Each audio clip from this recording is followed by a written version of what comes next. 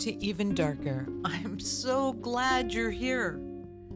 Having always been fascinated by fairy tales, mythical creatures, mythology, folk tales, and legends, I wanted to create a podcast about these exact stories.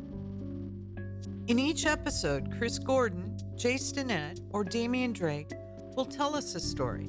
Then I, Regina Drake, will review the points of the story I found most interesting, shocking, or downright unforgivable. Allow me to show you the origins of things even darker. Take heed, these are in the original early content, not the Big Mouse versions. No shade on him, but this is not for the young.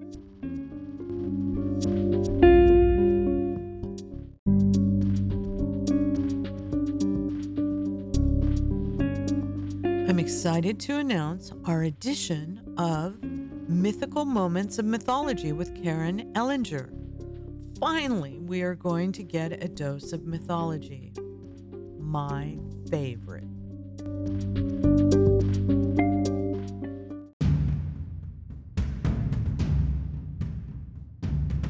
For our 24th episode, we are going to do a deep dive on Snow White and Rose Red. This comes to us from Germany. The author is Jessie Wilcox Smith. The year 1911.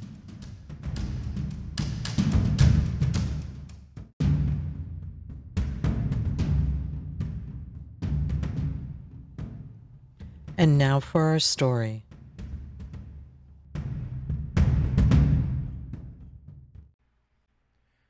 Snow White and Rose Red are two little girls living with their mother, a poor widow, in a small cottage by the woods. Snow White is quiet and shy and prefers to spend her time indoors, doing housework and reading. Rose Red is outspoken, lively, and cheerful, and prefers to be outside. They are both very good girls who love each other and their mother dearly, and their mother is very fond of them as well. One night, there is a knock at the door. Rose Red opens the door to find a bear. At first, she is terrified, but the bear tells her not to be afraid. "I am half frozen, and I merely want to warm up a little bit at your place," he says. They let the bear in, and he lies down in front of the fire. Snow White and Rose Red beat the snow off the bear, and they quickly become quite friendly with him. They play with the bear and roll around playfully, and they let the bear spend the night in front of the fire. In the morning, he leaves, trotting out the door into the woods. The bear comes back every night for the rest of the winter, and the family grows used to him. When summer comes, the bear tells them that he must go away for a while to guard his treasure from the wicked dwarf. During the summer, when the girls are walking through the forest, they find a dwarf whose beard is stuck in a tree. The girls rescue him by cutting the beard free from the tree, but the dwarf is ungrateful and yells at them for cutting his beautiful beard. The girls encounter the dwarf several times that summer and rescue him from the same peril each time, for which he is very ungrateful. Then, one day, they meet the dwarf once again. This time, he is terrified because the bear is about to kill him. The dwarf pleads with the bear and begs it to eat the girls instead. The bear pays no heed to his plea and kills the dwarf with one swipe of his massive paw. Instantly, the bear turns into a prince. The dwarf had previously put a spell on the prince by stealing his precious stones and turning him into a bear. The curse is broken with the death of the dwarf. Snow White marries the prince, and Rose Red marries the prince's brother. Hey, what girl doesn't want to roll around with the bear in front of the fire? I guess this is one bear that doesn't bear. That's a nod and a wink to Patrick and Jillian over at True Crime Obsessed. Actually, I have an incredible fear mixed with fascination of bears. Starting with the movie The Bear, fed by The Edge, and finished off by The Revenant. The Grizzly Man story, I had to ignore it. It's an automatic thing I do with insane people. Shouldn't the bear in the story be hibernating though? Or maybe it's a hint that this bear isn't as he appears. Well, I guess if you're a bear, an enchanted bear, you just do whatever you want anyway, not even heeding nature. This story is not related to the Brothers Grimm fairy tale Snow White. Check out episode 3 or the Big Mouse 1937 animated film. Setting aside Snow White's name is in the title and the story, plus the similarities of the fair-skinned girl and a dwarf, it's understandable there would be some confusion. Sure glad the prince had a brother for Rose Red. There is an older version of the story, but try as I may, I couldn't find a copy of it. Only summary references, such as follows. It's called The Ungrateful Dwarf, and it is by Caroline Stahl and published in 1818. Two impoverished sisters run into a dwarf and help him out of numerous difficulties while trying to ignore his rudeness and bad temper. The romantic element, later introduced by the Grimms, has no part in this version, and the bear only shows up at the end when he kills the dwarf. After the death of the dwarf, the girls take his treasure and go on to live a wealthy life. The original is a bit more empowering for women, so let's bury that version.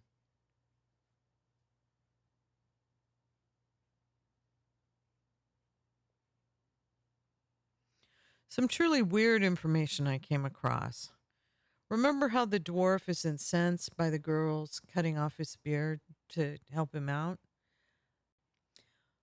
One source asserts the parallel between the dwarf and Orthodox Jewish men, who place great importance on their beards.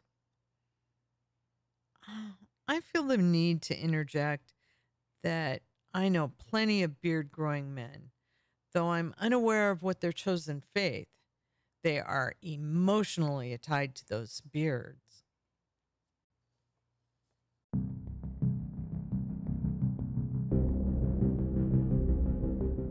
As promised, now for even darker.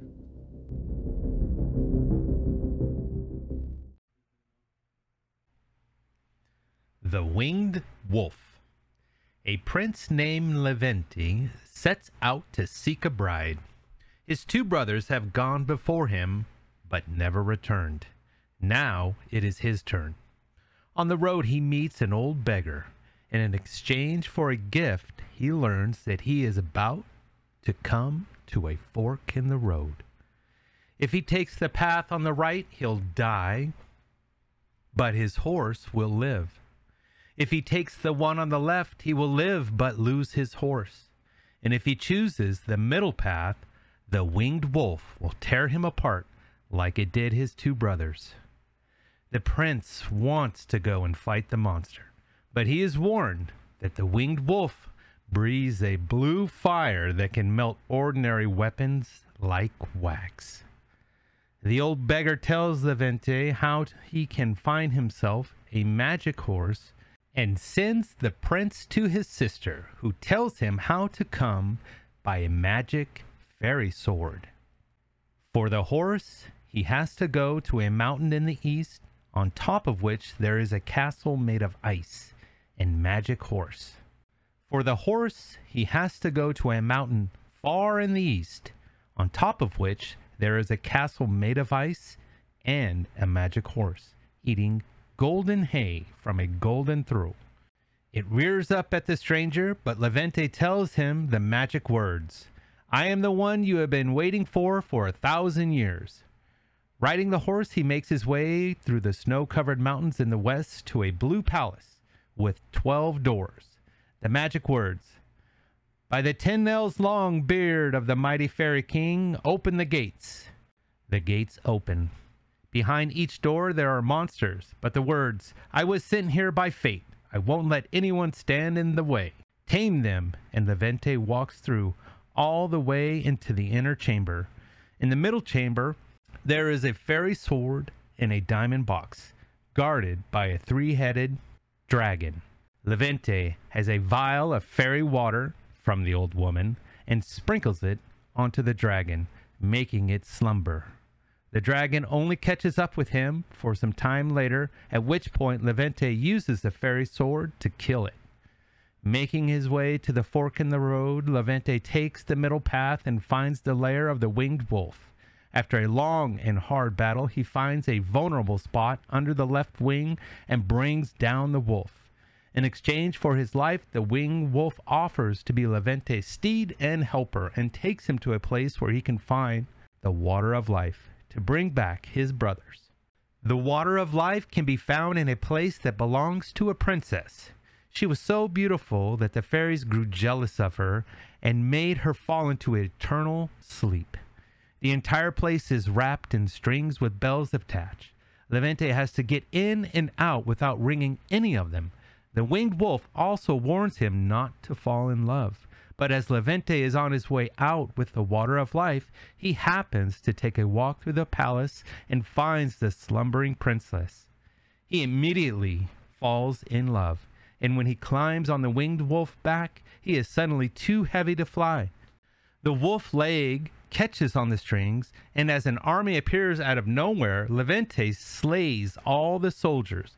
But a second army appears. He slays those two also, and then the princess wakes up and sends the soldiers to bring him back. They start for home happily together. On the way, they stop at the winged wolf lair, where Levante sprinkles the water of life on the bones of his brothers and brings them back to life.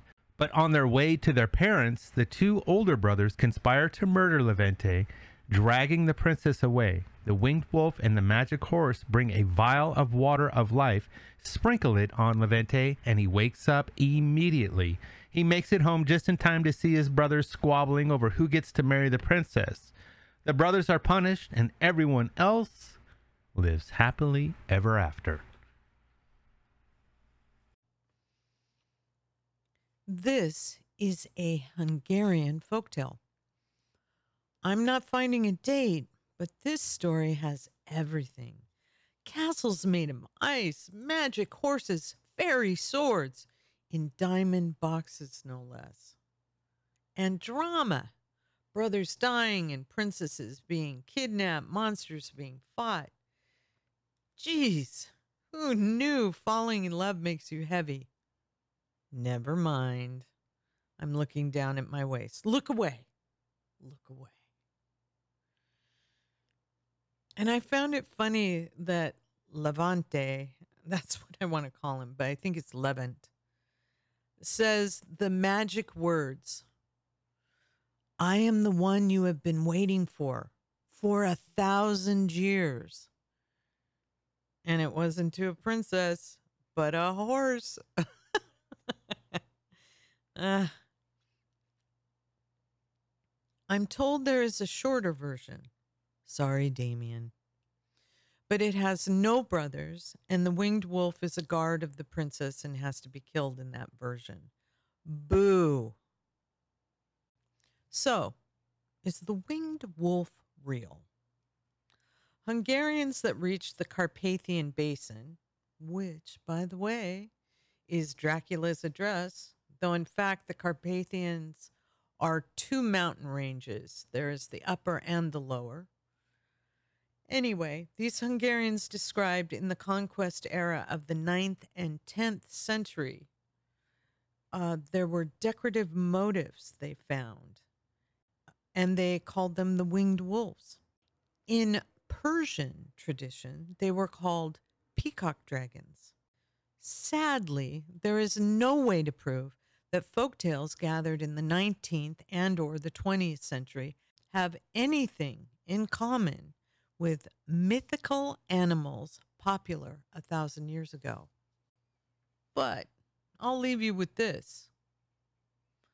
I was sent here by fate. I won't let anyone stand in my way.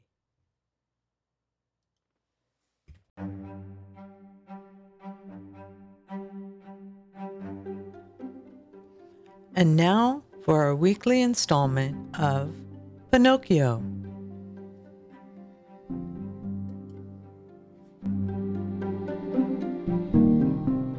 Pinocchio, Chapter 19.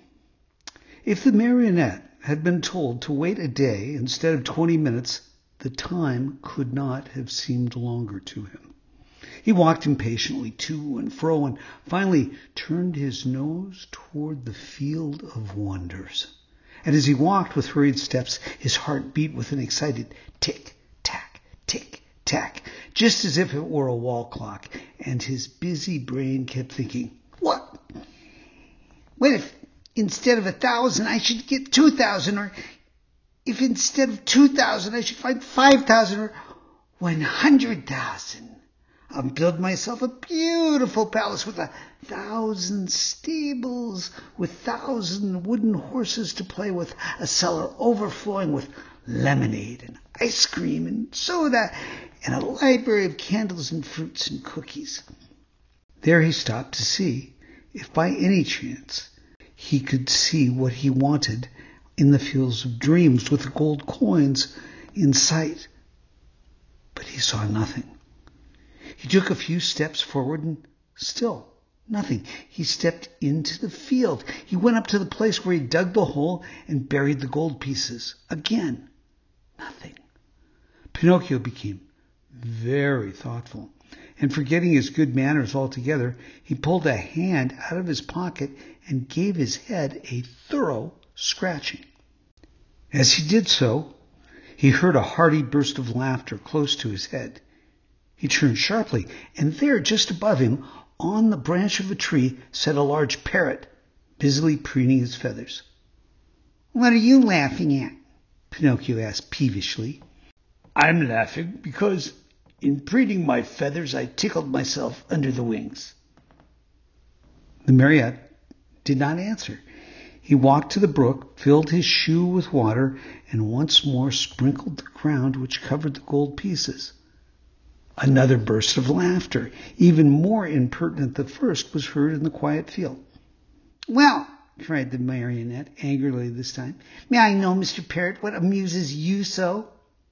"I'm laughing at those simpletons who believe everything they hear and who allow themselves to be caught so easily in the trap set for them." "Do you perhaps mean me?" "I certainly do, poor Pinocchio. You who are such a little silly as to believe that gold can be sown into a field like beans or squash. I too believed that once, and today I'm very sorry for it. Today I've reached the conclusion that in order to come by money honestly, one must work and know how to earn it with hand or brain." "I don't know what you're talking about," said the marionette, who was beginning to tremble with fear. "Too bad. I'll explain myself better," said the parrot.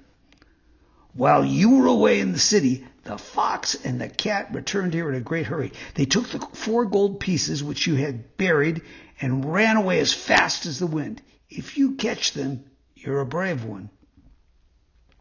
Pinocchio's mouth opened wide.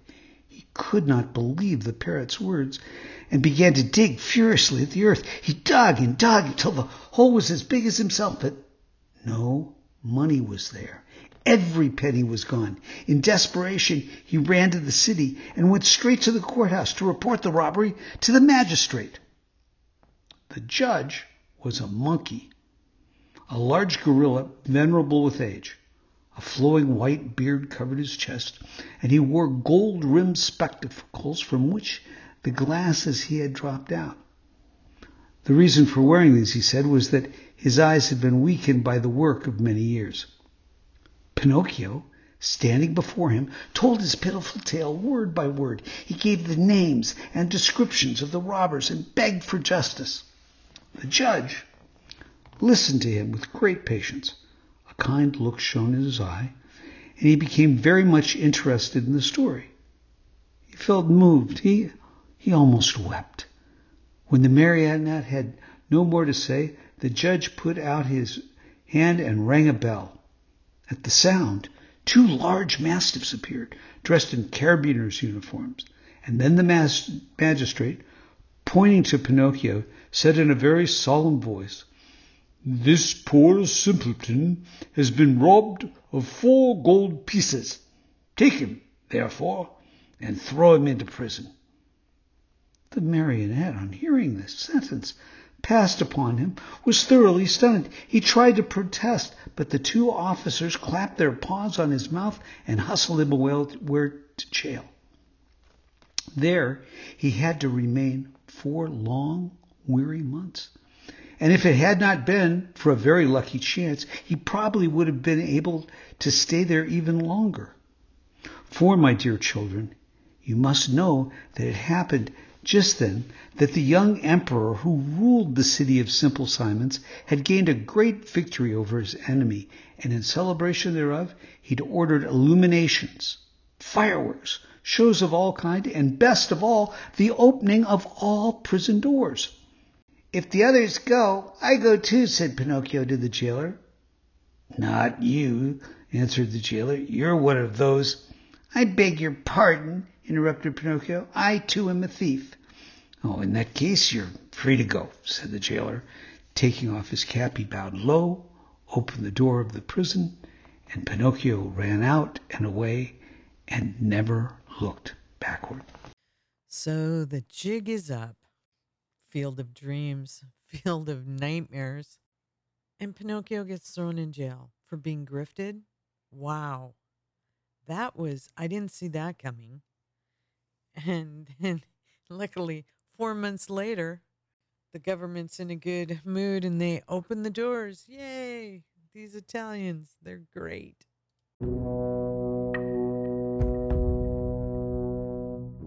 Now, for our new segment, Mythical Moments in Mythology with Karen Ellinger.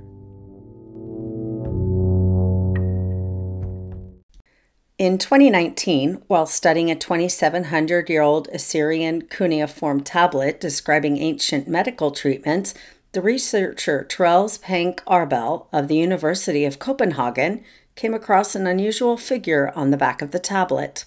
Investigating the crude drawing, he soon made out that it was a figure with horns, a lizard or snake's tongue, and more than one tail. According to the text, the Assyrians associated this crudely depicted demon with a dreaded illness they called Benu, which modern medicine believes to be what we now call epilepsy. Arbel had found an epilepsy demon. The Assyrian peoples lived in Mesopotamia, in what is now northern Iraq, south of the modern city of Mosul. Their civilization flourished between 2000 and 600 BC, a time in which they established an advanced civilization to which had 2 great empires and what is thought to be the first professional military. The cuneiform system of writing uses symbology to represent a complete word or sound. Cuneiform is notoriously difficult to interpret, and only a small number of specialists can do so accurately. Arbel's discovery of this figure helps us to better understand the Mesopotamian era, a time when medicine and magic were one. Assyrians believed that disease and illnesses were caused by supernatural beings, gods, or dark magic. Their healers were responsible for expelling these supernatural forces and the symptoms they caused by the use of crude drugs, rituals, or incantations. In ancient Mesopotamia, what we would now call exorcisms were skills taught in temple schools using similar cuneiform tablets. These temples may be thought of as the world's first medical schools. 2 of the primary evils exorcised routinely by ancient healers were Pazuzu, whom you might remember being depicted in William Peter Blatty's book and film The Exorcist, or the evil Mesopotamian goddess Lamassu, who would steal babies from their mother's breast. There were major and minor demons associated with any number of ailments. Assyrians and Babylonians believed that there was a connection between the moon and epilepsy and insanity. Modern words such as lunacy and lunatic carry on this postulation. This particular nameless epilepsy demon was thought to act on behalf of the lunar god Sin. It would project horrifying symptoms into the human body. Seizures, tremors, unconsciousness.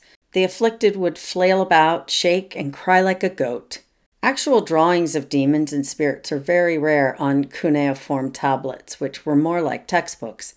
They usually appeared on bronze plaques, which were talismans used to help expel demons. Typically, the healer would not have drawn the figure of the demon who caused a specific illness, and this makes the find so important. Arbel is quoted as saying that this is the first time that we have managed to connect one of the very rare illustrations of demons in the medical text with the specific disease epilepsy. This chance discovery shows that ancient ideas about healing were very influential down through the centuries. Moreover, it adds to our knowledge of Assyrian beliefs about the supernatural and healing. The end. This is so spooky on so many levels that a belief from 2000 BC to 6000 BC, epilepsy being caused by a demon, that this idea could still prevail in the darkest corners of our minds, or should I say our culture? Azuzu. Oh my God. Yikes. Drawing a demon. That doesn't seem to be the best idea. I feel my superstitiousness trying to push aside the modern woman that sits before the mic. Curiosity killed the podcaster? Possibly. I asked Karen to send me a picture of the tablet. If you're interested, you can give it a Goog and look for the tablet, picture of the tablet showing epilepsy demon.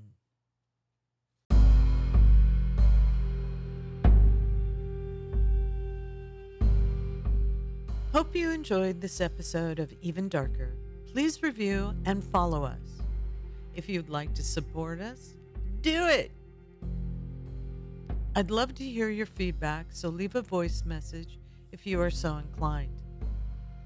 I want to thank two of my most favorite men on this planet, Damian Drake and Jay Stinnett, for being our storytellers, and give an even darker welcome to Karen Ellinger.